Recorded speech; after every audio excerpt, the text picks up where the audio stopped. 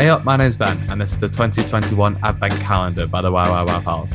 In this special series, I'll be here with a mini episode every day in the run up to Christmas, talking about something synonymous with Stoke City. Thankfully, I'm not alone, as I've drafted in one of the greatest Stoke City experts out there to guide us to Advent. He's the Stanley Matthews to my title charge. Martin Cook. A week till Christmas, as I pointed out off air just then. I mean, it's Nearly not there. what it is. Have you done your Christmas shopping yet? I remember you saying on Twitter after one of the first episodes, you said you hadn't done your Christmas shopping yet. So let me ask two questions. One, as we're recording, have you done your Christmas shopping? No. Okay, wonderful. We're recording for day 18. Will you have your Christmas shopping done by this point? Oh God, I hope so. I hope so. I didn't know if you were a Christmas either. No, I've done it a few times on Christmas Eve, Not a good idea. but just for stress and anxiety is just too much. It's not good. I'm normally quite organised with mine. I don't buy very many presents for very many people, in fairness. I only get for the special ones. Well, I've got a friend who he buys all the way through the year. So if he sees a present in March, he'll buy it and put it to one side. Good. So when he gets to December, he's sorted. Yeah. And I promise myself every year I'm going to be more like that. I'm going to be more organised, and it never happens. Never happens because you haven't got the money or the foresight at the time, have you? That's the thing. My mum's got a present cupboard, so she's halfway there. If she needs a present for something, she'll just pick something out of the present cupboard. Oh, I love that idea. Yeah. My dad, I remember back in the days where like he would buy like for my mum on behalf of us, if that makes sense, realized that he hadn't done it that year. So I remember waiting outside Pandora on Christmas Eve. That was an absolute nightmare. Even in Stoke, Pandora was, if you think of the shopping centre, like the queue was behind where the lift is. I'm rambling. This is not what this is for. We've only got a certain amount of time doing this. I'll stop. We're talking about something good today. Day 18, a week to Christmas. So everyone's getting excited anyway, I suppose. I don't know what I'm doing today. I need to stop talking about my personal life.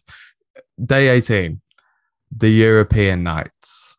And compared to some teams, Stoke won't have had very many European nights. But then, you know what? Some teams won't have had any European nights. I think the majority of Stoke fans will certainly remember one campaign, and that's one we'll go into detail today. But before we do that, there's actually two prior that are definitely worth talking about. The first one was the 1972-73 UEFA Cup, and we qualified because of something we talked about in a previous episode, winning the League Cup. Yeah, so we won the League Cup the year before, so that qualified us for the UEFA Cup, or it's now UEFA Cup essentially. And slightly different format to what it is now. So back then, European competitions went straight to a knockout round, basically. There's no group stages or anything like that. You drew someone, you played two legs. If you lost, you were out, you were done, basically. Mm-hmm. So we actually played in Europe for 2 seasons. Didn't get very far in either of the two early ones. So in the 72-73, we drew Kaiserslautern, so quite a prestigious German club at the time. We won the first leg 3-1. So Terry Conroy scored, Jeff Hurst scored, John Ritchie scored as well. But then we went to the away leg and we lost 4-0. Typical Stoke. Yeah, so that was the end of that chapter. Wow. Then a couple of years later, we finished 5th in the league, which qualified us again for the UEFA Cup at the time. And we drew Ajax. So this is 1974-75 season. So Ajax, one of the best teams in Europe at the time. So I don't think Johan Cruyff played against us, but this was that period where Johan Cruyff was starting to emerge. And that just says everything, doesn't it, about the team that we drew at this early stage? Yeah, absolutely. And that was sort of the nature of European competitions at that time. You could just draw anybody. There's no seeded draws or anything like that. It was literally names out of a hat and you got who you got, basically. So we had this amazing tie and we drew 1-1 with a home leg, which was a really good result. And then we went across to Holland and we drew 0-0 in the second leg, again, which is a really, really positive result. Mm-hmm. Well, this was when away goals had been introduced and we'd been knocked out. But two amazing occasions, essentially. And I don't think many Stoke fans really expected us, certainly into the 90s and early 2000s, ever expected us to experience those occasions again. No, definitely not. I think it's worth touching on those early occasions, despite the runs being ever so short. One came off the back of the only thing we've ever won ever. Yes, it was a disappointing way to go out of this cup.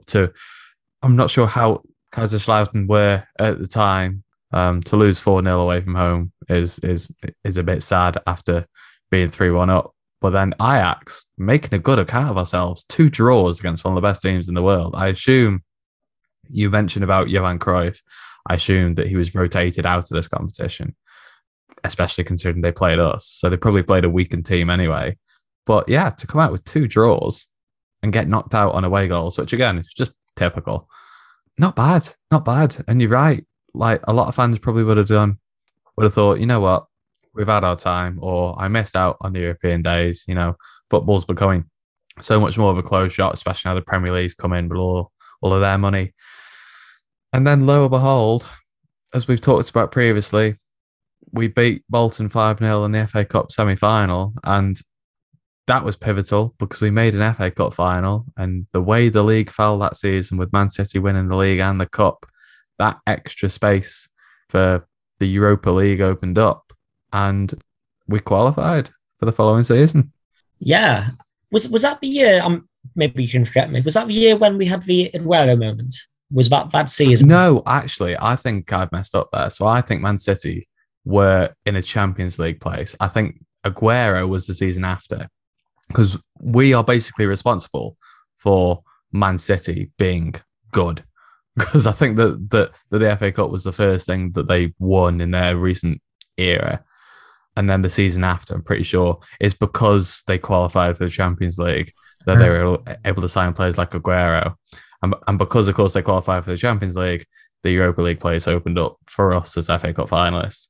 So bittersweet, I guess, in the end. It would have been nice to have won the Cup, of course, but this is not a bad consolation prize.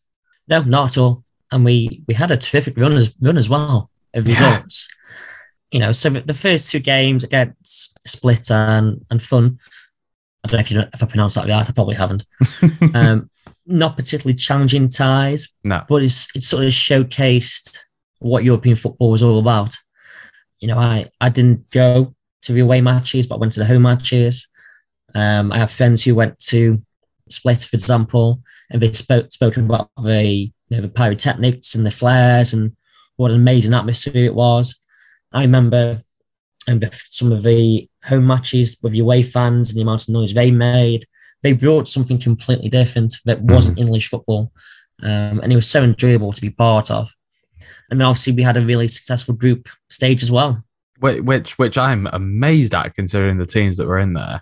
I mean, if we quickly go back to qualifying, yes, Split and Toon weren't exactly, teams to be excited by in itself, but the fact that we were in the Europa League at all was great. Like we both said, we didn't expect Stoke to be there in our lifetime, and here they were. And then to get through the qualifying rounds, we've seen what happened twice before with Stoke getting knocked out at the first time of asking. And then so many teams these days, especially those in the Premier League that qualify through other means, whether it be lower league place finishes or qualifying through cup means, they get knocked out straight away. Loads of teams have done that. So to get through to the group stage was a great thing. And then Dynamo Kiev, really big team. Besiktas especially. Turkish champions a lot of times. Maccabi Tel Aviv, maybe less to write home about, but it was just great to have that experience. And then getting through those qualifying games, to have a guaranteed 6 games in Europe, 3 of them away, was just fab. Yeah, and the experiences of that must have been amazing for supporters who had the opportunity to go across. Mm-hmm. But the results were fantastic as well. I was looking at this the other day, so we won 3, drew 2, and lost 1 of our group stage games, which is, when you think about it, it's some going, to be honest. I don't know how we didn't top the group. That's a good question, actually. I think Besiktas must have done especially well. Yeah, they must have smashed their way through it. Yeah. But yeah, I remember sort of going through those matches, and I still maintain to this day, and one of my gripes, sorry, this is going to be my rant for this episode. I've got a big gripe with teams who are knocked out of the Champions League dropping down to Europa League. Mm-hmm. And I still maintain that if that hadn't happened, that we probably would have gone to have won that competition that year. Wow. I genuinely think I genuinely think we would have gone overweight in that competition and got at least to the semi-finals or beyond. But hey, wasn't to be eventually. But again, to get through that group stage alone was a hell of an achievement. And there was memories in there, even if we didn't get through. You know, we were talking off air about Yoav Ziv. Just for anyone who doesn't know, Stoke were 3-0 up at home against Maccabi Tel Aviv. This Yoav Ziv, who plays for Tel Aviv, essentially gets Cameron Jerome sent off for very, very little. And he's sent off just before half time. The game is dead at that point. You know, Stoke are down to 10 men, but they're 3-0 up. That should have fizzled out at that point. If you left at half time, nothing really should have happened. But Ziv is a victim of Stoke City getting their own back in some way and inflicting their strength and their might on the European teams. I can't remember who it was. It might have been Huth who pushed Ziv in towards the advertising hoardings off the ball, loses his boot, and Ziv just with some fair wallop as well, kicks his his removed boot towards the linesman, and that's him sent off immediately. And it's just one of the funniest things. It's amazing. Even if we hadn't got through that group, I'd have just taken that memory with me. But no, we did get through the group. And to go and play Valencia, as you say, a team that we only played because they got knocked out of their Champions League group. I think you have to finish third, don't you, in your group to qualify for the Europa League. So that was unlucky. You wonder what would have happened had we topped our group. I don't know who. I'm assuming Besiktas qualified. I don't know who they went on to play, but you do wonder. But we drew an absolute titan, and for some Stoke fans, this is their greatest occasion, us playing Valencia, particularly at the Mestalla. Yeah, definitely. The opportunity to play a team of Valencia's caliber was an amazing moment, really. But even in some of the other teams we were speaking before, Ricardo Quaresma, for example, he was playing for Besiktas at the time. Andriy Shevchenko, although he's the wrong side of 30 at this point, he was at Dynamo Kiev. So the chance to actually see some of these sort of bigger European names, even if they were sort of on the wrong side of their career or in decline, was amazing to see. And then to play Valencia, I was looking at their squad just off air. Some of the players in their squad at the time, it's a phenomenal team. So a chance to see these guys play was fantastic. Yeah, definitely. And if I'm to hazard a guess, because I genuinely don't know, I'm relying on old FIFA knowledge here. If you've got the squad, I'm thinking of players like Mehmet Topal, Miralem Pjanic, Michel Soldado, maybe. I can't think who the defence would have been at that time, but they're the three players that spring to mind when I think of Valencia, and I'm pretty sure that we had the opportunity of playing against these players, and that was just, that's as good as playing at Manchester United or Liverpool or anything like that. And to have the opportunity to play an overseas team of that caliber, it's got to be one of the rarest things that we will see. As Valencia was such a good team at that time. I know they're not particularly at the heights that they were. They're not at those heights now, but back then Valencia was a really big deal. Yeah, absolutely. So Mehmet Topal, Jordi Alba was in that squad. Oh, Jerry Mathieu, who went to play for Barcelona, Miguel, Eva Benega, Roberto Salgado. I'm just looking for the names here. This was a good Valencia team. Yes. Oh my God. And we made a good account of ourselves with a weakened team too, actually. Yeah, I was about to touch on that. We did amazing to get to this point, but there is a little bit of, not of controversy is the right word, but Tony Pulis did play a somewhat weakened team for that second leg in Spain. At the time, we'd gone through a bit of a dodgy run in the league where we've been slipping towards the bottom three. and he opted to do a little bit of chopping and changing and rotating. So there is a little bit of doubt over, what could we have done potentially if we put out our full strength squad, if that makes sense. But I do remember, in that away leg, we did give a good account of ourselves. And I remember Kenwyne Jones having a good opportunity at 0-0. Mm-hmm. But again, just the fact we got to that point and the fact that we had the chance to play some of these teams and for the fans to go and visit some of these stadiums and to see European football firsthand, is an amazing thing.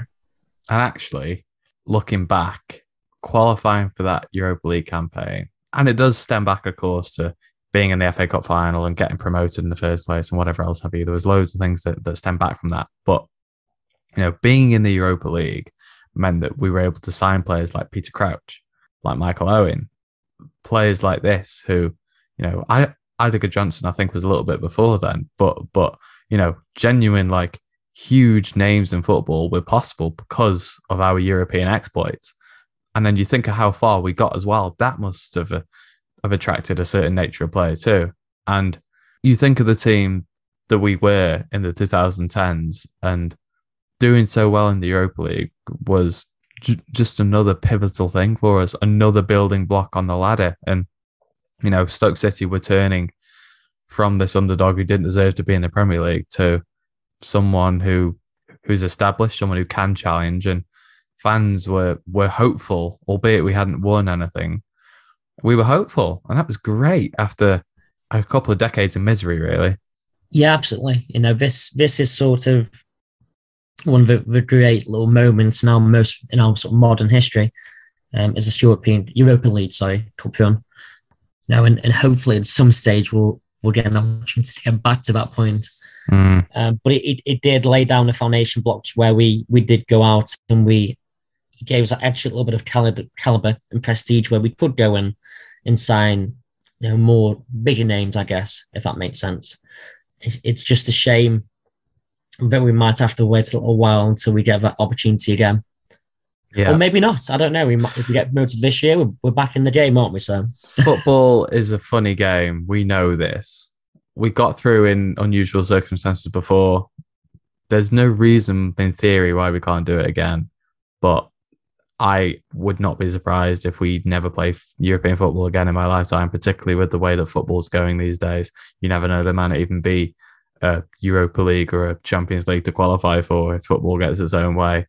So, if you went to the Mestalla and saw Stoke City play Valencia, hell, go back a bit further. If you were able to watch Stoke play Ajax, one of the best teams in Europe at the time, you're one of a very, very few, and you're very, very lucky. I got to see the home games like you did, Martin, for the Europa League campaign. One of my biggest regrets in football is possibly not seeing an away game. A bit young at the time. I think we talked about this loads on the podcast previously, but it'll be a regret for me. And you got a funny story about why you didn't go as well, I think. Yeah, so me and my dad were season ticket holders, and we've sat in the same two seats at the Britannia Stadium since it's opened. And our sort of thing is we go away together. That's our sort of part of our weekend. But we didn't go to any of the away games in Europa League because my dad is not particularly fond of flying. So we'd sort of made a decision that we weren't going to go to away games. And then we won, and we kept winning. And when we drew Valencia, we'd sort of got to the point where I'd convinced him that if we got past Valencia, we'd then try and get through to get an away ticket for the next round or beyond. But we didn't quite get that opportunity. But yeah, so a fear of flying got in our way for that one. And yet you were so close to going, you know what, maybe the next one. Now, again, it is a theme throughout this series, I know. Typical Stoke. Just typical Stoke. And I guess that's the thing. That's why we picked out these moments, because they are synonymous with Stoke City. They really are. Not just because they're really poignant, they're massive moments, because they really do personify us in more ways than one. And you know what, with that closes day 18 of the 2021 Advent calendar. Once again, thank you very much, Martin, for taking me through that. Nice to have someone on the podcast who's been through those home legs of the Europa League with me as well. It's nice to actually have a recollection of my own that I'm able to talk about for an episode, because you've been carrying me throughout this series quite a bit, but it's nice that I got my own bit of input on this one. So I'm grateful for that. And of course, we'd be grateful too if you donated towards the fundraiser that we're running alongside this advent calendar. We're running it for the Donna Louise. I know, if you listen to this when it comes out, 18th of December, it's a week to Christmas. I can understand if people are a bit tight for money at this time of year and you simply can't. But if you are able to, it would be very much appreciated by us both. If you are able just to spare a couple of quid, that'd be great. Just anything, just a token gesture. We've gone for 18 podcasts so far in December. We've got 7 more. So yeah, just any token gesture that you're able to give will be absolutely fantastic. Links in the description for that, as well as a link for how you can get involved with the podcast yourself. Martin's done it before. He's told his Stoke City story in the podcast. You can do the same. You can head to the www.wowfiles.com. I want to interview you in the new year. There's some people lined up already.